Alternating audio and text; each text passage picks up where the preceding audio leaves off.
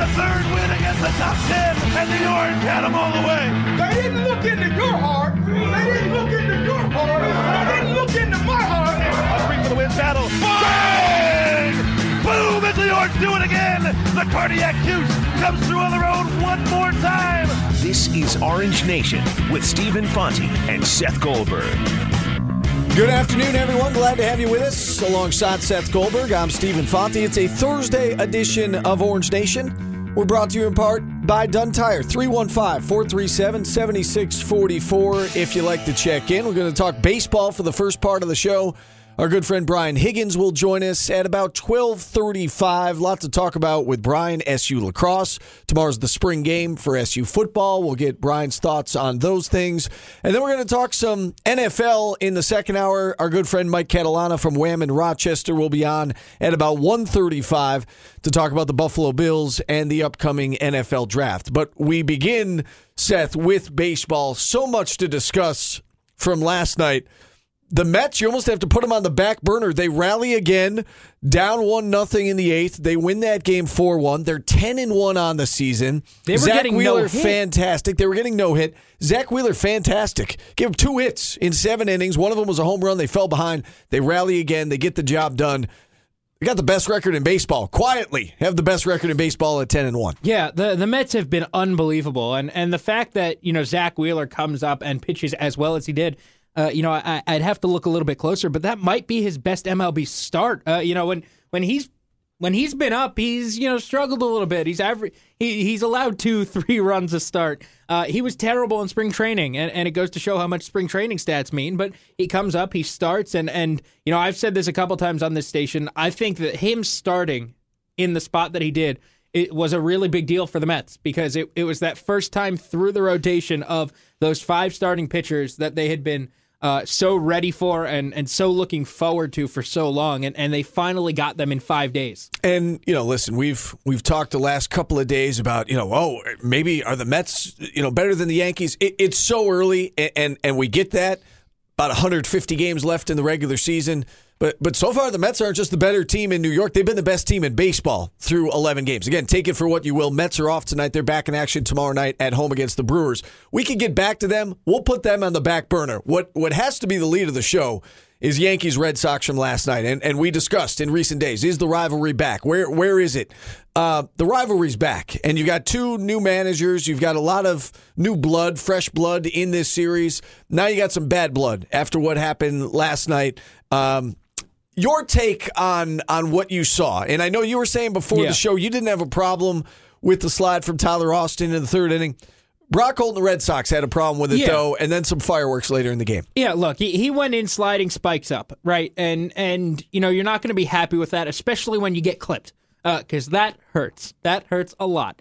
You don't want that, and if you get them too good, that can cause some serious issues. You might need stitches, whatever.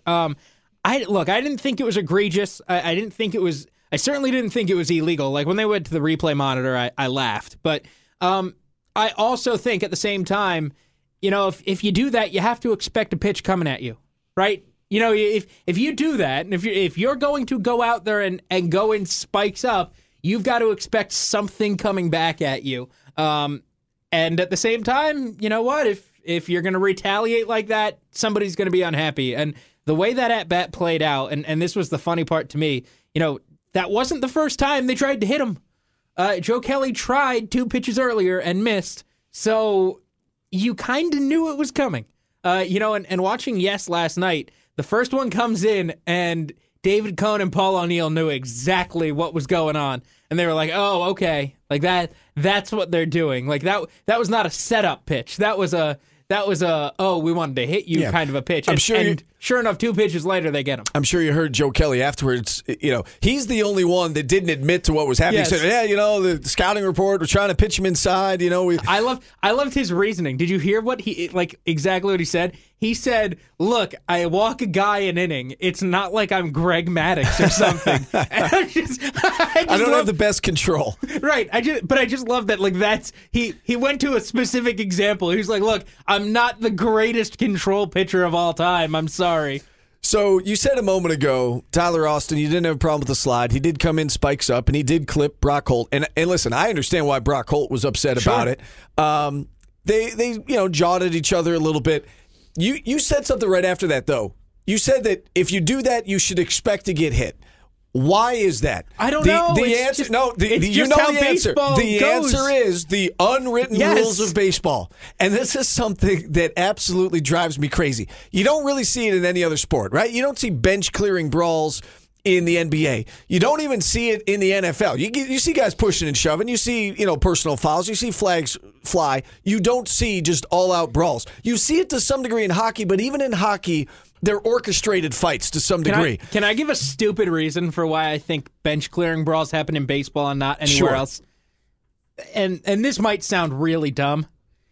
If the benches don't clear, it's 9-on-1. Right? Like in hockey, okay, you've both got 6 people on the ice. In basketball, okay, you both have 5 on the ice, on the floor. In football, you both got your 11 guys. Like, in baseball, It quite literally could have been Tyler Austin versus everybody if there was like some and look, maybe it would cut down on some of the hit batsmen and whatnot. But if baseball was like, hey, if you leave the bench, you're suspended, or you leave the bullpen, you're suspended. All of a sudden, it's Tyler Austin versus everybody in the middle of the field. Here's the reason I will disagree with that, and you're right. From a strictly number standpoint, it could be 9-on-1. But when this thing started, it was the 3rd inning. Tyler Austin slid, clipped Brock Holt, and they were face-to-face. Let them handle it, whether it's jawing at each other, whether it's pushing and shoving, just like you would see in the NBA. Double technicals, guys get a little physical. There's an umpire right there.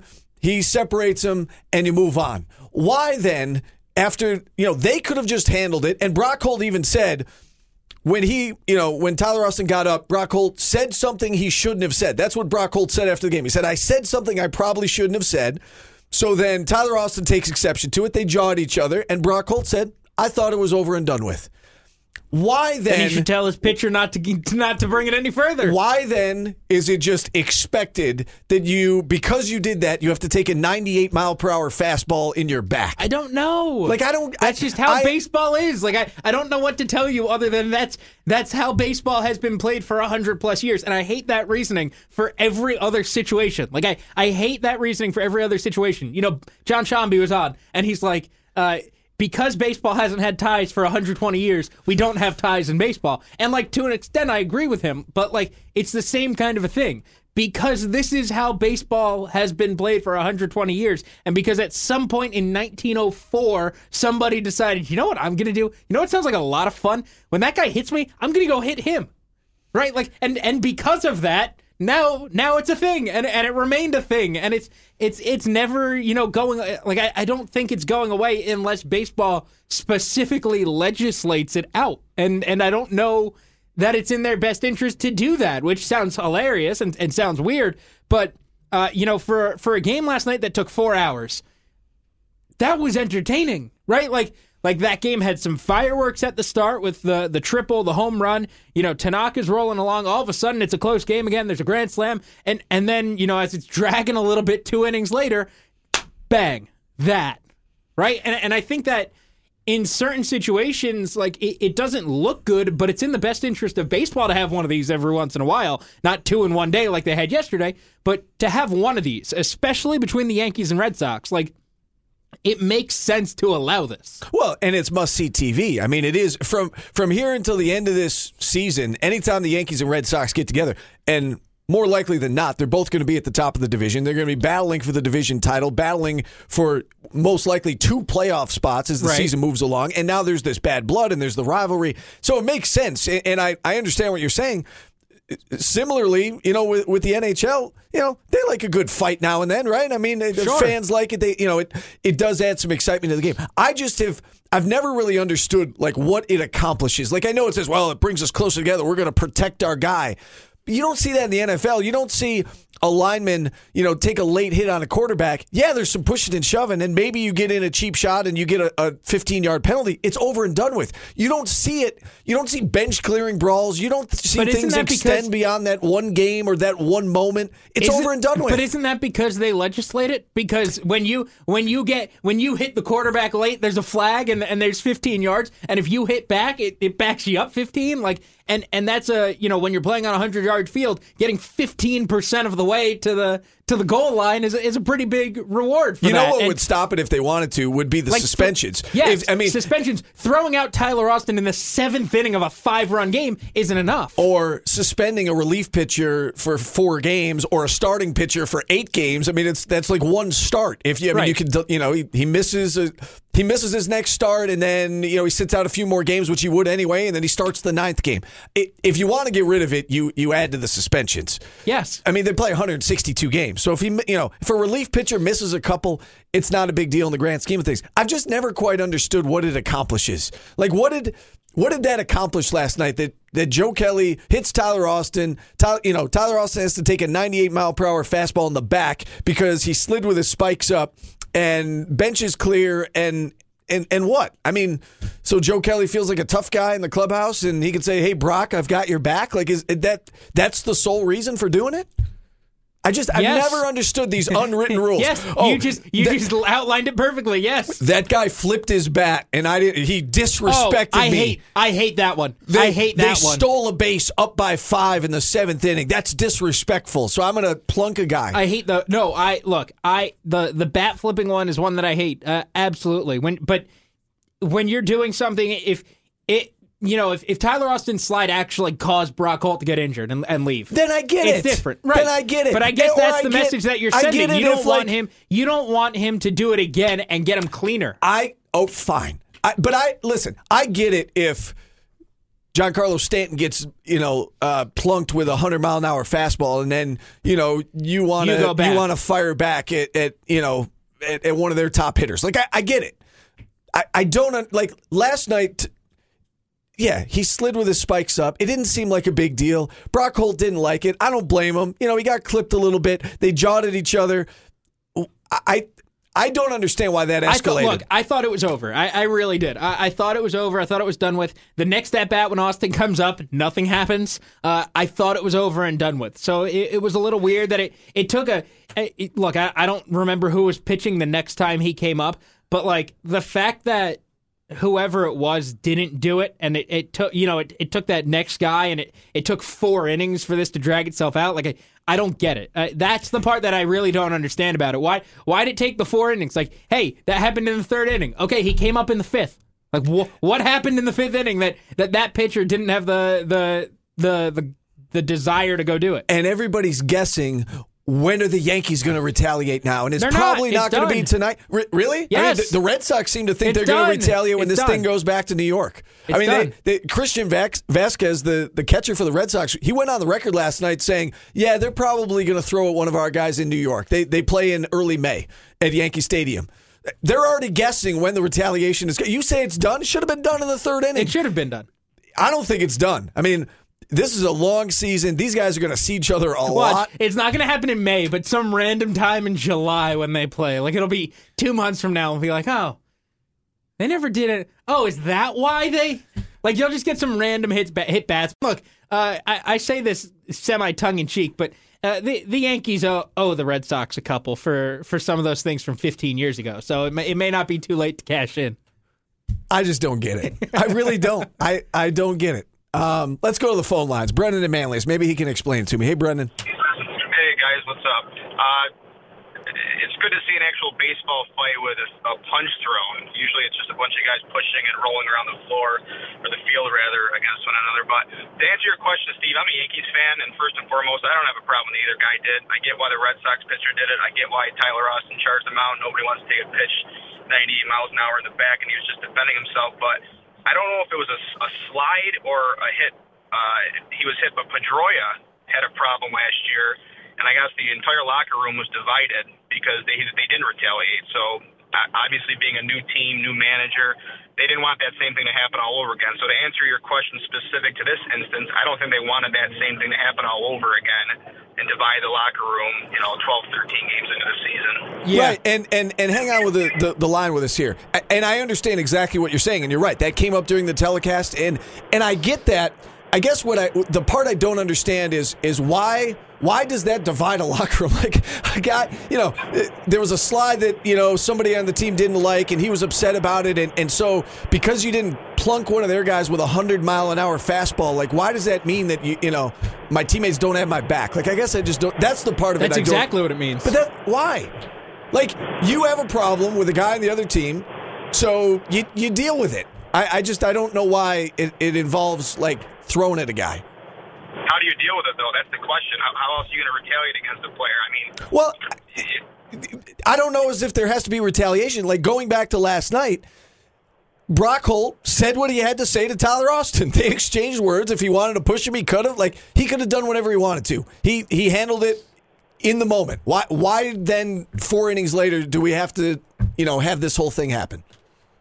Yeah, no, I get your point for sure, but if I'm a player on a ball club and I get hit in the back, it's going to make me have a lot more respect for that pitcher if he retaliates on our behalf because, again, that goofy term of unwritten rules, but you say you don't know why, but it is evidenced by what the telecast said and what the Red Sox said last year. It absolutely divides the locker room. I'm not saying it's right or wrong, but if you got a team that's trying to win a World Series, the last thing you want is, a captain like Dustin Pedroia to have animosity towards another player on his team because he doesn't feel in his heart that his pitcher was protecting him. So yeah. It's definitely interesting, but again, I don't have a problem with either guy did. They did what they thought was right, and unwritten rule or not, I actually thought it was kind of fun to watch. Yeah, no, and I get that of it. Yeah, and I get that part of it. I guess I just look at the other sports. Like you don't see that in the NBA. No, but I agree with what Brendan said, though. Like, there's a lot to having your teammates back, and ultimately that's what this is all about.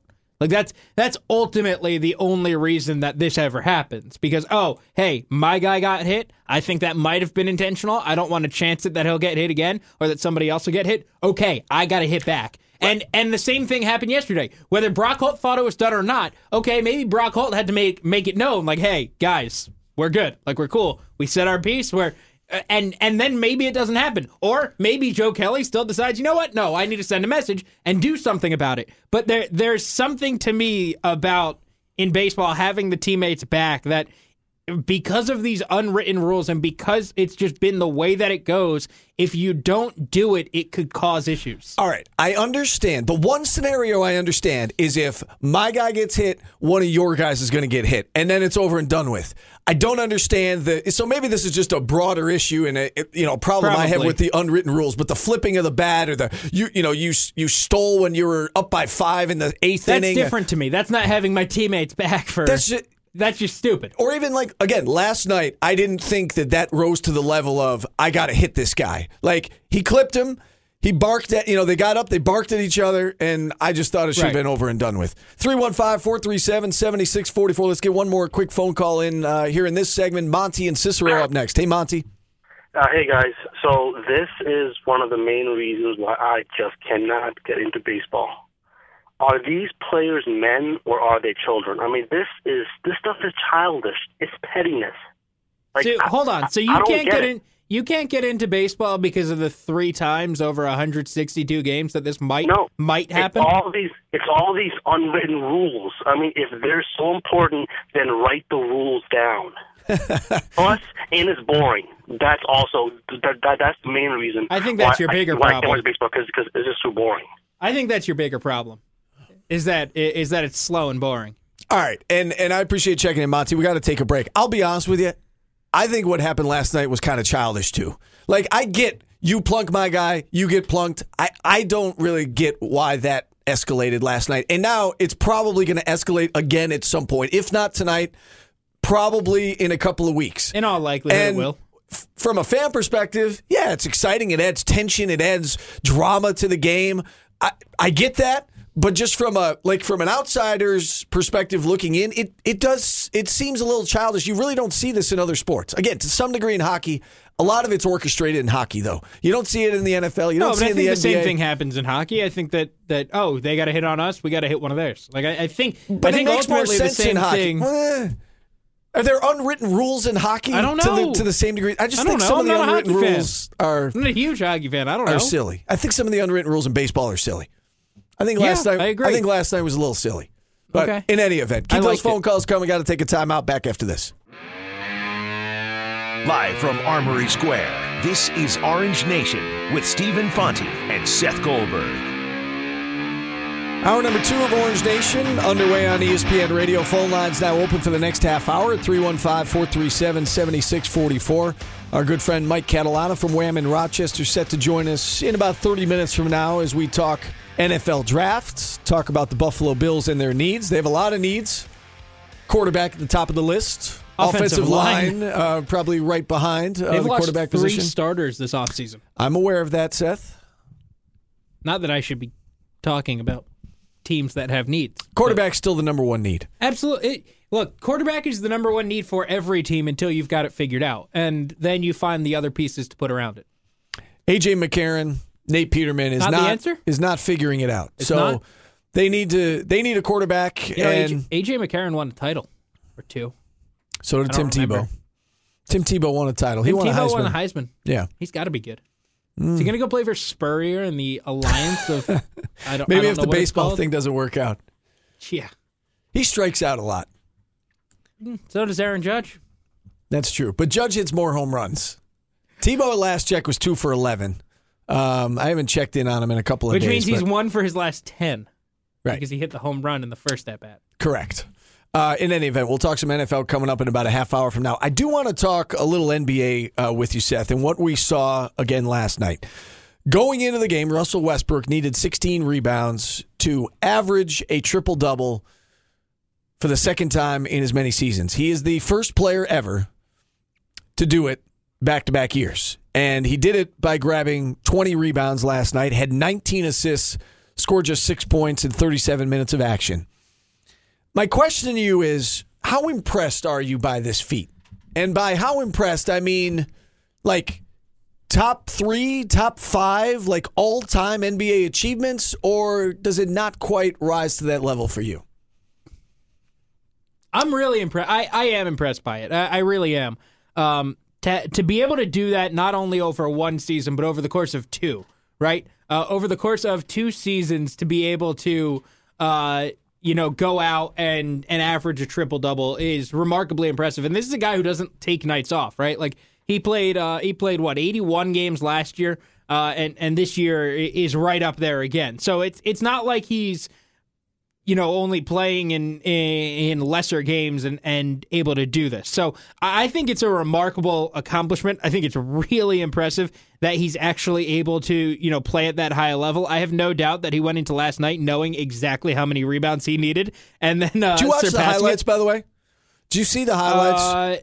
Yes. Not only did he know how many rebounds he needed, team knew. his teammates knew how many rebounds. I mean, there were plays where Steven Adams easily could have grabbed a board. He just backed away. Paul George, Carmelo. He played in 81 games last year, 80 games this year. Yeah. So he's playing every night. He's deserved it. Listen, he's earned it. He's had a great couple of years. And look, last year I think that on his back they overachieved. This year I think they probably underachieved. Right. But I think it's a wildly impressive stat. Let Yes. me give you a few all-time great achievements, and let me know if what Russell Westbrook has done rises to the level or even above some of these achievements. Quadruple double in a game. It's happened 4 times in NBA history. Only 3 guys have done it. Hakeem Olajuwon did it twice. Michael Jordan, with him in the lineup for the Chicago Bulls, they did not lose 3 games in a row for more than 7 years. That's insane. Wilt Chamberlain, 100 points in a game. That MJ one might be above 7 years. All right, I'm gonna give you a few. You can tell me which one's at the top of the list. I think before you mentioned that MJ one, I was going to come in and say the Wilt Chamberlain 100 points in a game is the most impressive thing I've ever heard of in a basketball game. You don't have a 3-point arc. You're playing in some crappy little gym in Hershey, Pennsylvania, and you score 100 points. I think that is unbelievable. All right, Wilt is on the list, 100 points in a game. I'll give you another Wilt statistic. How about 55 rebounds in a game? Yeah. He averaged better than 50 and 20? Averaged better than 50 points per game in the 1961-62 season. So there's Wilt. There's LeBron, of course, making it to 7 straight finals. Bill Russell and winning 11 rings. Which one is at the top of the list? And we'll throw Russell Westbrook in there from last night. Max wanted to mention Kobe, his 81. I don't think 81 rises above 100 for Wilt Chamberlain, but we can throw that on the list as well. What's at the top of your list? I don't think 81's there. I think that Wilt's 100. I think that MJ's not losing 3 games in a row for 7 years. 7 plus. It was almost insane. 8 full years. Almost 8 full years. Absolutely crazy. I think a quadruple-double is really hard, and I was under the impression that it hadn't happened before, not just that it hadn't happened in 20-some-odd years. So that's probably there. Going to 7 finals in a row is absolutely nuts. That's why I mentioned all these, because they're all nuts. Insane. I think, as much as I want to say the Wilt one, because it's 100 points in a game, and I can't wrap my mind around it. The other two, to do it over 7 years, LeBron 7 straight finals and MJ not losing 3 games in a row, to be able to do those, the longevity of it, right, is what makes it impressive, right? That's what makes it all the more amazing. Russell Westbrook averaging a triple-double last year was basically out of necessity. Like, that team didn't have much else there to go and do anything with. He needed to do all that. This year he did it because he's just a freak, and that's what he does. But with that being said, it's only... I don't want to minimize it by saying it's only 2 years, but it's right. 2 years. So it's 2 years compared to 7. All right. So with that being said, I gave you 5 achievements, not including Russell Westbrook.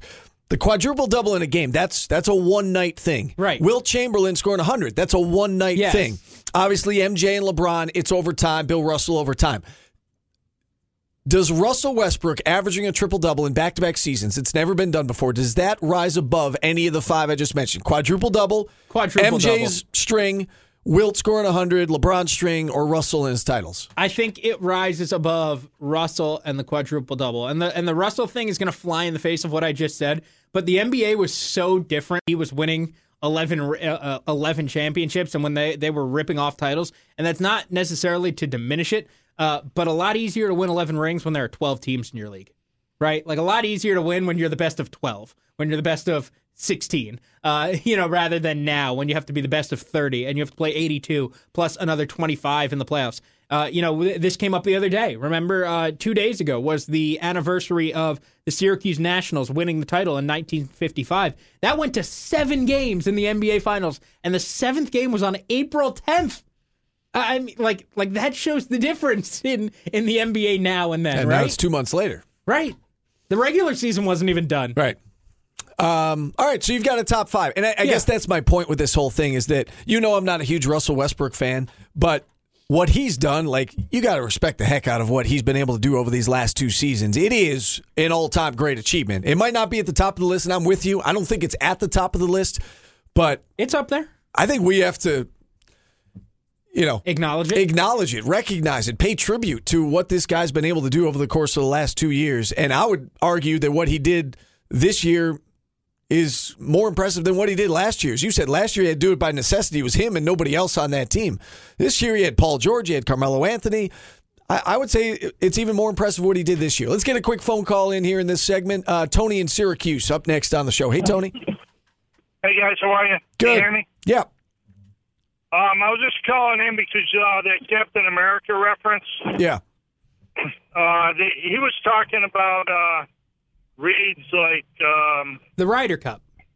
Yeah, he was just saying that he had that look from the Ryder Cup, and he got it. He got actually deemed Captain America because of his play in the Ryder Cup. Yeah, right. And that wasn't the part we had the issue with. I know where the reference comes from. It's actually Jordan Spieth who dubbed him Captain America, and it kind of stuck. And I get that. The part that I took issue with was the fact that Jim Nantz knew he was going to say that going into the final round. If Patrick Reed wins, I know exactly what I'm going to say. And the funnier thing that I thought was said was that Nick Faldo just straight-laced read Imagine Dragon lyrics. Yeah, it's an odd combination. You had the canned phrase. You had I think Nick Faldo just talking spontaneously off the top of his head. That was, by the way, that was the second time in as many holes for Patrick Reed that he did that. This is the second time he did that. So I hope it was spontaneous. What do you think that he said it the first time, and then somebody in his ear was like, "Hey, Nick, that's really good. That's really good. I like that. Let's do that again." Jim, okay, I'll come up with another song. Okay. Jim didn't react to it, so do it again. Yeah. Do it again. See if Maybe he says he didn't anything. notice. Yeah. All right, we got to take a time out. We've got today's business on the other side. Keep it here.